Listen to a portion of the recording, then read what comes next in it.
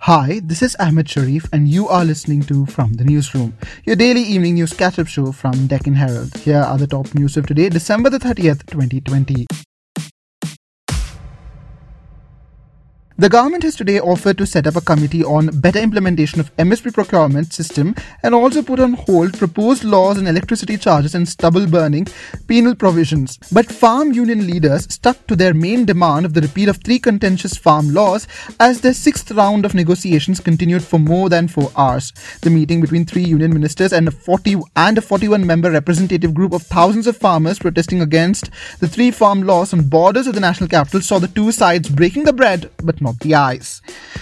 While the ministers joined the farmer leaders to share their langar or community kitchen food during the lunch break, the union representatives accepted the beverage offered by the government during the evening tea break.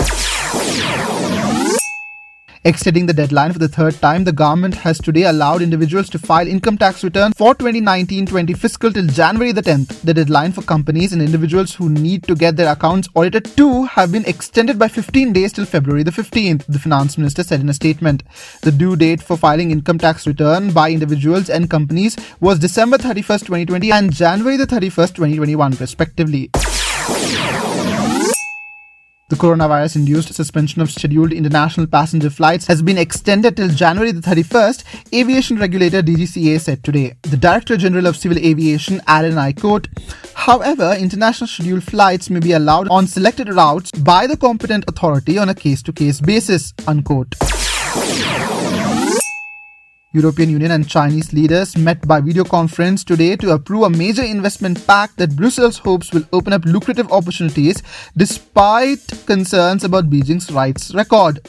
The EU said its chiefs Ursula von der Leyen and Charles Michel will talk with China's President Xi Jinping to conclude in principle the negotiations on the accord after 7 years of painstaking bargaining. That's it today from the newsroom.